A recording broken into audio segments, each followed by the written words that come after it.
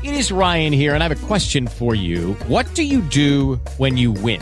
Like, are you a fist pumper, a woohooer, a hand clapper, a high fiver? I kind of like the high five, but if you want to hone in on those winning moves, check out Chumba Casino. At ChumbaCasino.com, choose from hundreds of social casino-style games for your chance to redeem serious cash prizes. There are new game releases weekly, plus free daily bonuses, so don't wait. Start having the most fun ever at ChumbaCasino.com. No purchase necessary. VGW Group. Void where prohibited by law. See terms and conditions. 18+. The last time I preached at Hope, you were at the other location over there near Walmart, just off of Albemarle Road. So it's been a little while. That was when I first started at ACGC. So I haven't been with you all in a while. I was here for a training. I did a training with some of the folks here for the Darkness to Light training back in, was that August? I think it might have been August. Something along those lines. Anyway, so it was a couple of months ago, but I haven't been here to preach in a while, so it's good to be back with you, and appreciate the invitation. Hopefully things work out well for Brent and the family there, but it is nice to have the opportunity to be over with you, so that's a blessing for me anyway that came from this. But if you'll turn in your Bibles to 1 John chapter 1, that's where we're going to be this morning, 1 John chapter 1. We're going to look at the first 4 verses. There's a lot you can get out of greetings and kind of the opening lines of a lot of these books, because a lot of the books of the Bible, especially when you look at the letters in the New Testament of Paul, of John, of James, these greetings, they kind of set the tone for the rest of the book. So you can get kind of a good big picture when you look at just the opening lines of one of these books, of exactly what the author's intent is and where he's driving at. So we're going to look at one of those openings this morning in 1 John 1. We're going to look at those first 4 verses. It starts out, "That which was from the beginning, which we have heard, which we have seen with our eyes, which we have looked upon and have touched with our hands, concerning the word of life. The life was made manifest, and we have seen it and testify to it, and proclaim to you the eternal life, which was with the Father and which was made manifest to us. That which we have seen and heard, we proclaim also to you, so that you too may have fellowship with us, and indeed our fellowship is with the Father and with his Son, Jesus Christ. And we are writing these things so that our joy may be complete." Let's pray. That's a lot to take in. So let's pray. Lord, we're so thankful to be in your word this morning. We're so thankful for what we can gain from the insight, the power, Lord, the work of your Spirit in our lives through it. Lord, we just ask this morning as we tackle this passage together, Lord, we just ask for your presence to be in this place. We ask that your Spirit would be the one guiding us, Lord. I ask that you would get me out of the way, get my junk out of the way, Lord, that your word would be the thing that ring true this morning. Lord, we are just so thankful for it, for its power, for its usefulness in our lives. Lord, it is profitable for so many things. We pray these things in Jesus' name. Amen. And many people, when they look at the Bible, they think about simply an old book or a collection of ancient writings. Oftentimes, they think of it as a collection of ancient writings with no relevance to them at all. They see it as something that might have brought hope and meaning to a far less sophisticated society, but they don't see how it could hold any relevance for the complexities of the 21st century. But as you dive into the pages of Scripture, what you find instead is a marvelous work of art, a book penned by the author of life itself. And it tells of his story, his relationship with humanity, something that goes back to the very beginning of time. Through 66 books written by 40 different authors, all inspired by God himself, this book starts out with our very creation. It tells of our fall. It lays out God's grand plan for the ultimate salvation from that fall. And it even gives us a small window into what's to come.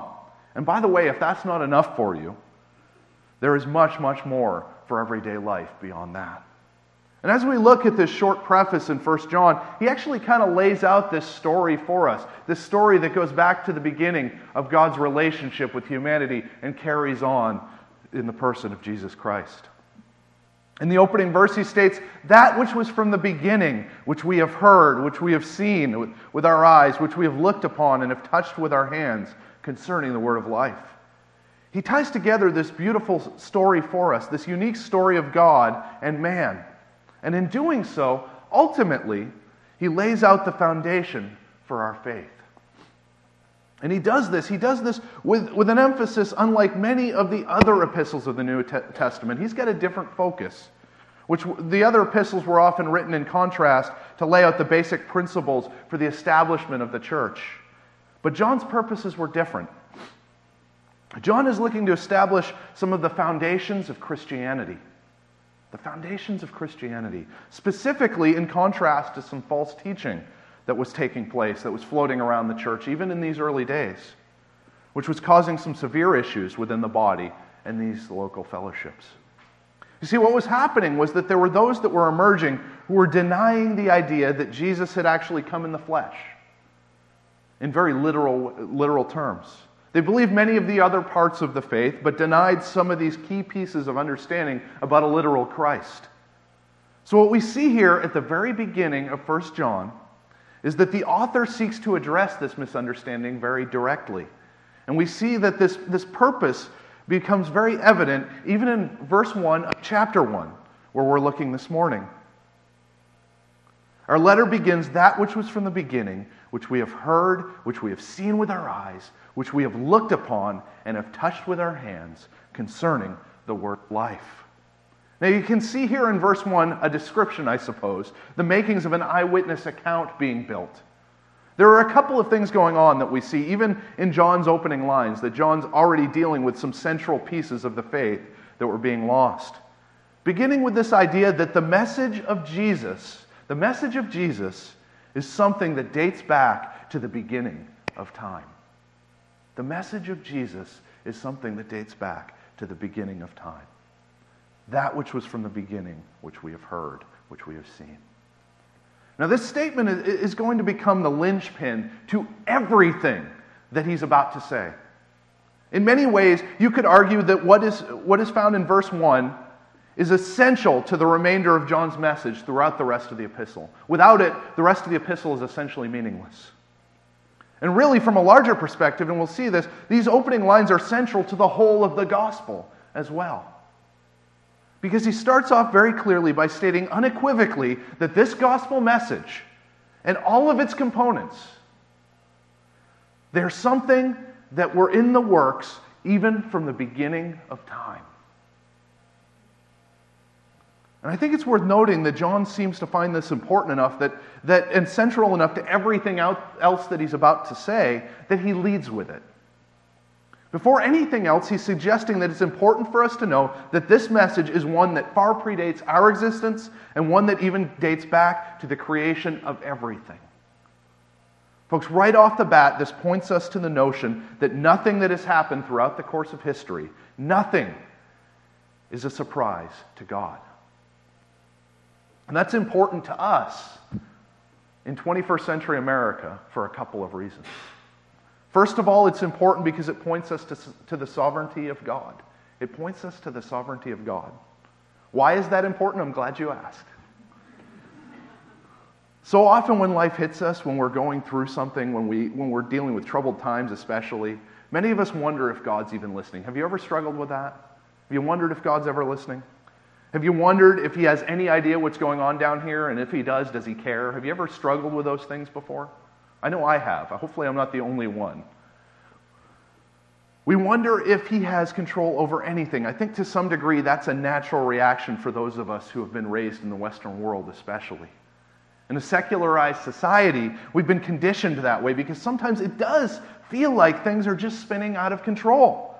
When we look at the state of the world, we find ourselves wondering if God has any clue what's really going on down here.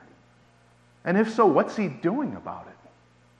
When we see sin running rampant, when we see violence escalating, when we see natural disasters wiping out large numbers of people, we wonder, what is God doing? Does he understand what's happening? And I don't think this problem is anything that's necessarily new. There's certainly evidence of that kind of doubt at times even in Scripture. Similar thoughts probably swirled for the Jews. Remember, they were a people that at the time of Christ's coming had endured oppression and struggles like we probably couldn't believe. They'd seen their nation overthrown. They'd seen through the centuries their people taken into captivity. And until Christ's coming, they had endured a long period of God's silence throughout all of that. But a passage like this, reminding us of the antiquity of the gospel message, gives us a reminder of God's clear sovereignty over all things, a reminder that He maintains control. This message and the object of that message predate everything.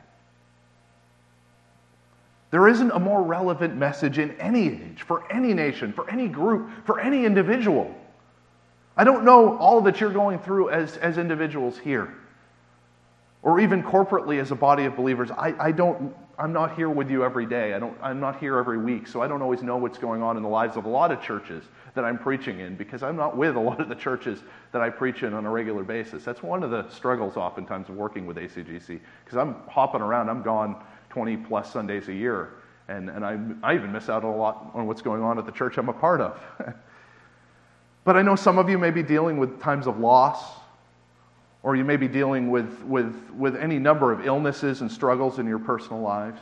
We've hit a period of relative uncertainty here on the national and global scale. You see things like, very recently, the Las Vegas shooting happening, and trying to make sense of that kind of stuff. I know on another level, there may be things you're working through as a church to try to figure out direction and trying to seek guidance from the Lord on all of that. There are probably a lot of things going on in your lives right now as individuals and as a body of believers. But when you look at this message given to us even right here in this opening line, no matter what the circumstances are, you can remember that God had and still has a plan. God had and still has a plan. A plan that began in ancient times, a plan of old, a plan that began long before it actually came to be. This was a plan in place long before anyone could have ever identified a single piece. Certainly then, with all the complexities we see in our lives, in our world, God's got some idea how to maneuver that stuff. But that's only one important piece. The sovereignty of God is only one thing we can glean from this, because the second thing is this. It speaks to who Christ is. This opening line speaks very directly to who Christ is.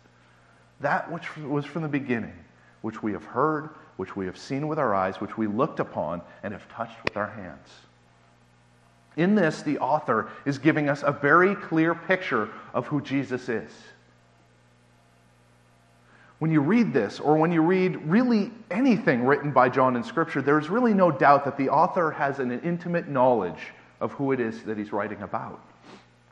When he writes that which was from the beginning, which we have heard, which we have seen with our eyes, which we have looked upon and have touched with our hands, you get a picture of someone who knows Jesus intimately.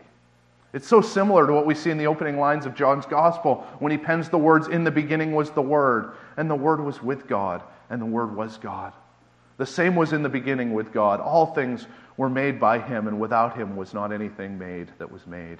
In Him was life, and the life was the light of men." Such similar expression we see in these two greetings. And folks, they paint a picture of the amazing nature of the one who came as the Savior of the world.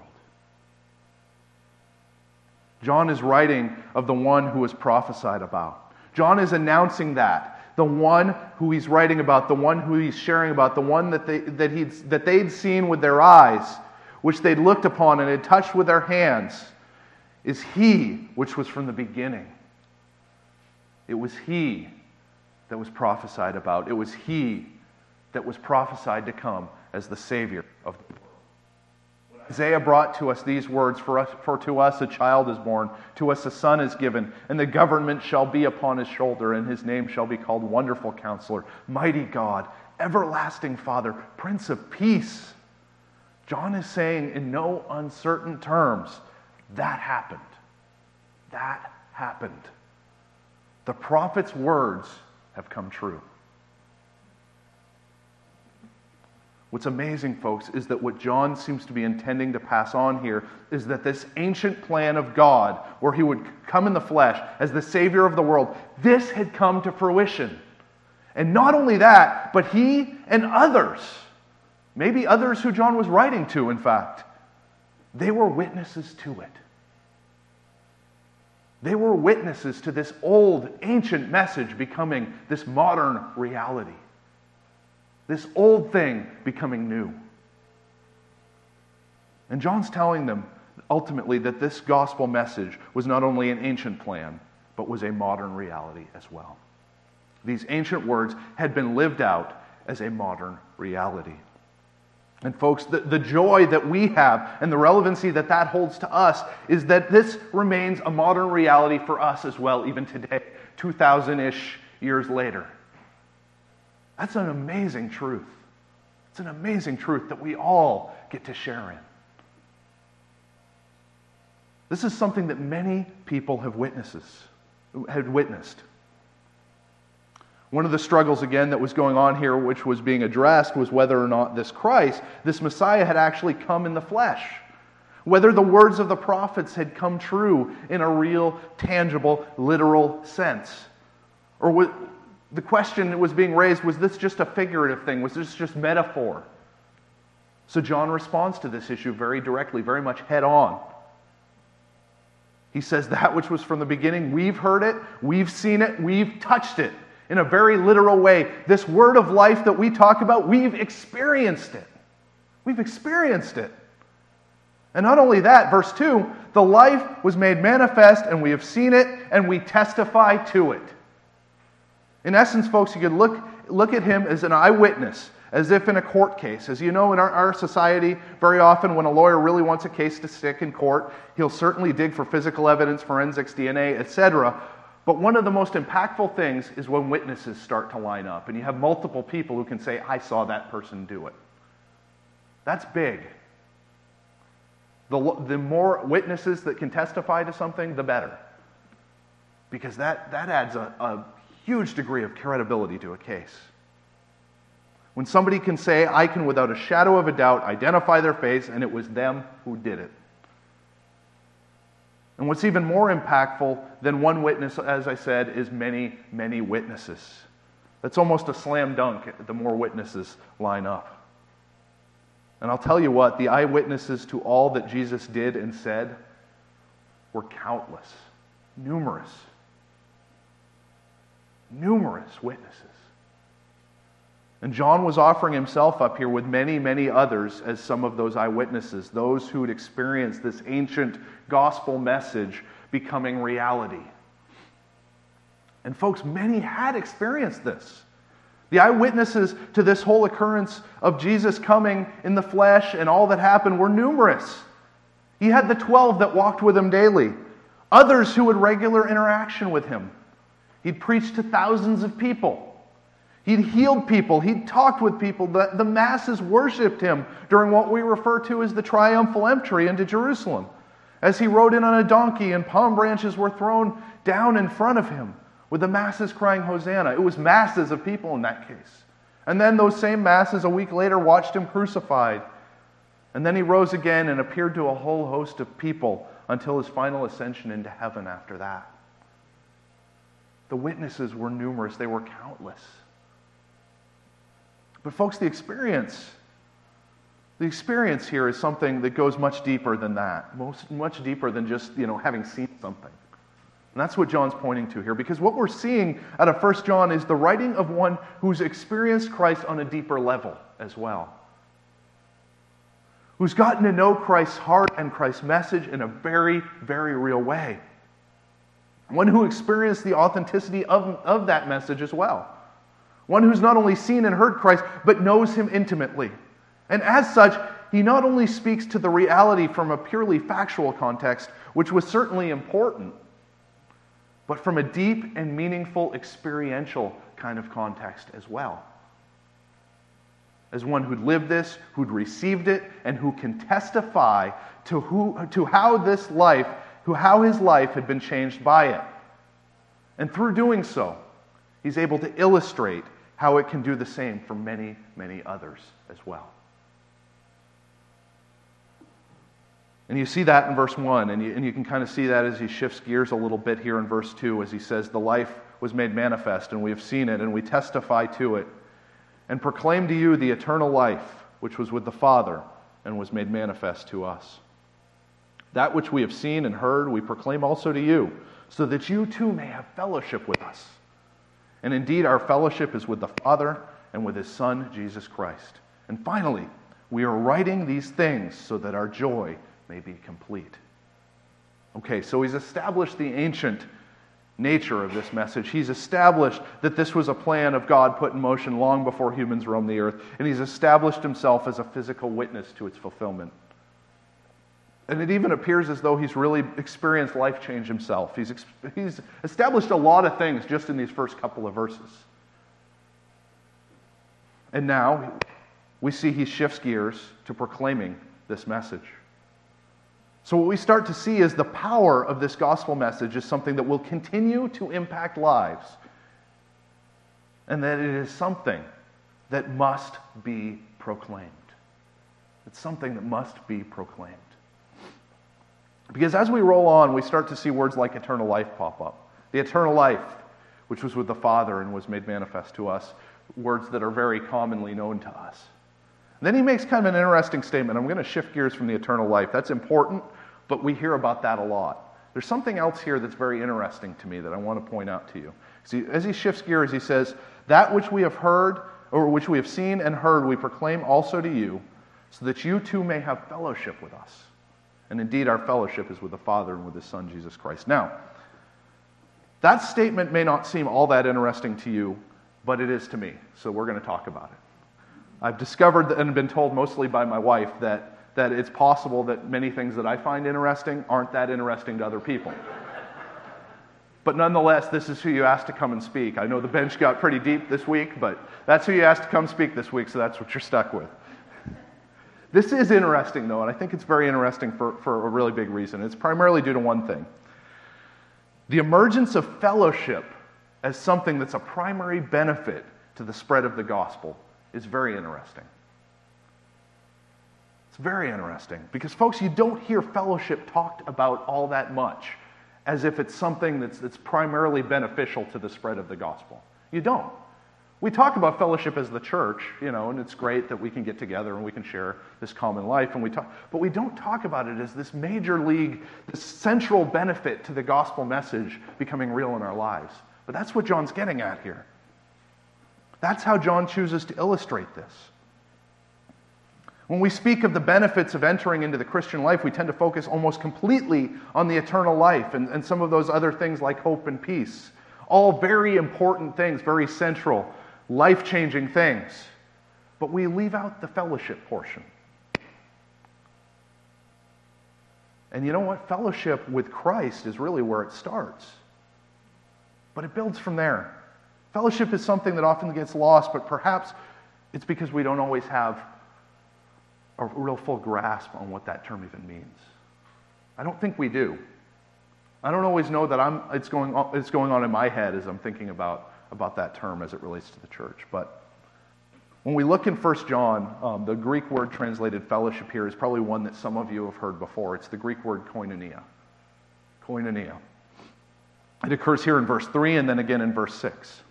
It's not a word that's very easily put into English. And that's maybe part of the problem. It's not easily translated in English. There's not a real good direct translation for koinonia. It has been translated fellowship, communion. It's been translated participation. It's been used in reference to sharing a common life or partnership. It's been used for social clubs.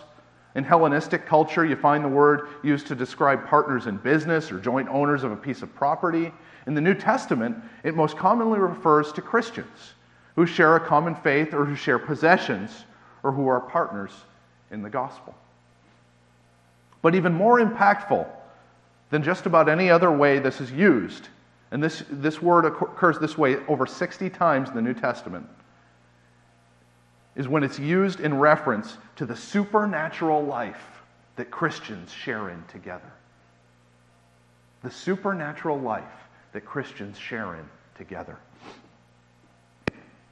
And this supernatural life is one that's disclosed exclusively in the incarnate Christ. It is the eternal life that comes from the Father and becomes the life shared individually and corporately by believers. Or in other words, koinonia refers to the life that we share in as individuals with Christ, as well as together as a Christian family, as His church. And it is this koinonia that is what causes the oneness that we have in the faith It is how the church can be referred to collectively, all of us, as the bride of Christ, as the single, united thing. And why we have such a responsibility to one another. It's why we have such a responsibility to one another, no matter what our differences may be. What John is getting at here is that the koinonia is the union in common faith brought about by the proclamation of that faith. In other words, proclaiming this faith brings about a common bond that can only be found in the object of that proclamation. It can only be found in and through Jesus, and nowhere else.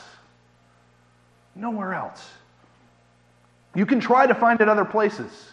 You're not going to find what you see here with the type of fellowship that John is referring to here. You're not going to find it anywhere else but in the body of Christ among true believers in Him. Brunner says of this fellowship that it is the combining of the vertical with the horizontal, ultimately the divine God with the human us, that constitutes the utterly unparalleled life that believers are able to share in. And I don't think that's something that we take seriously enough. It is this koinonia that makes the Christian life ultimately as powerful as it has the capability to be. Isn't that amazing?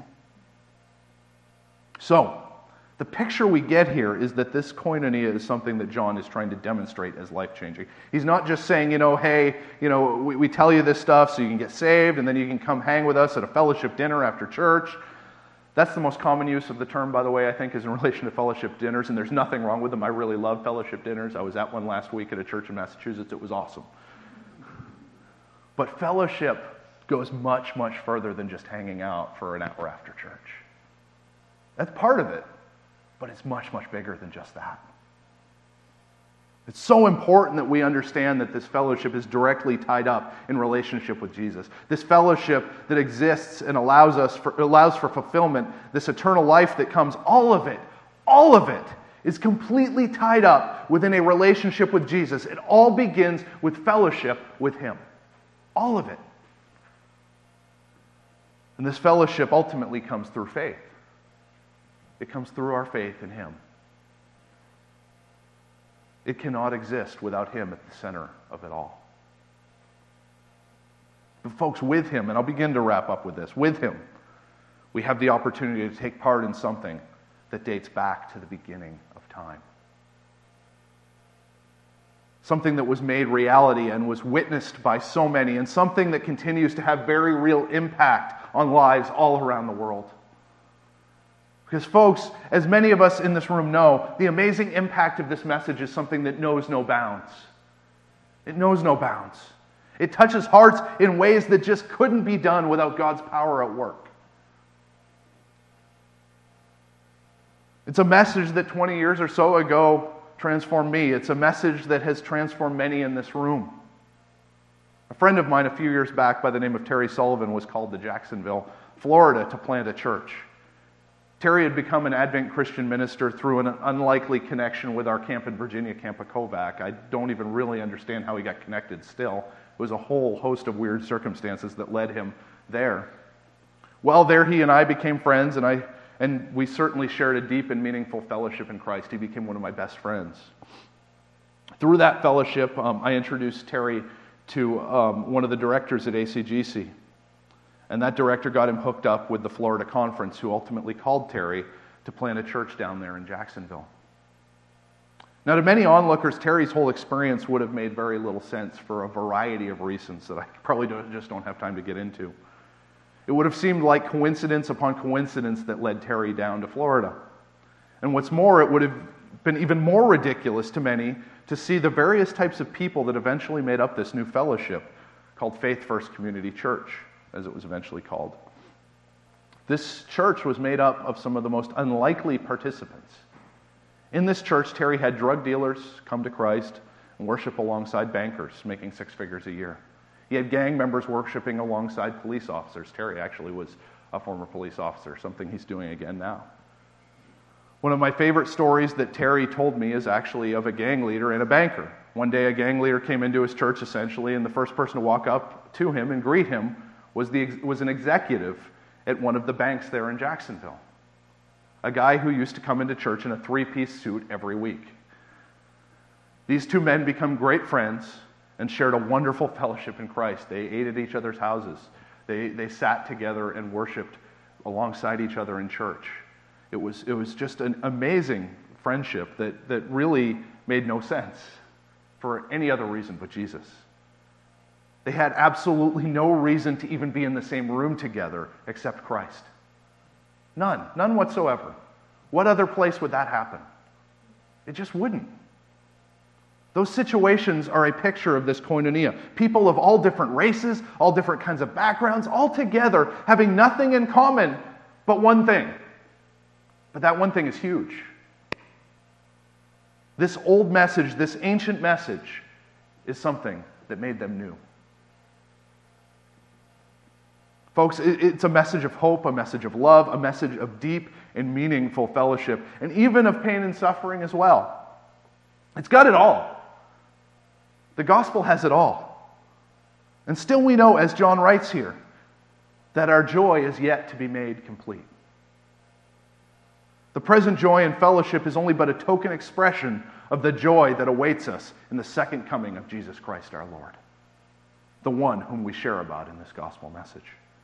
This final coming of Jesus, once we have proclaimed this message to the world, is the point where our joy will be made complete. It will be at that time where we'll know no more pain, we'll know no more suffering, and at that same time where we'll know true fellowship with God in a way that we just can't experience due to the sin in our lives.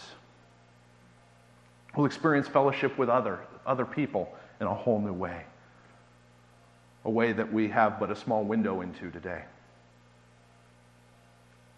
If we will only enter into this fellowship with Him, this koinonia, we will see this old message have the power to make us new. Many of us know that already. If you don't, I'd encourage you to it. It brings you into something that is just amazing today, but it is but a shadow of what we will see at His coming. Let's pray. Lord, we are so thankful to be in your presence this morning. We're so thankful for the message that you have given to us, this gospel message, this one where one who was of old came in the flesh. You ultimately came in the flesh, died for our sins, rose again, ascended into heaven. So many witnessed it.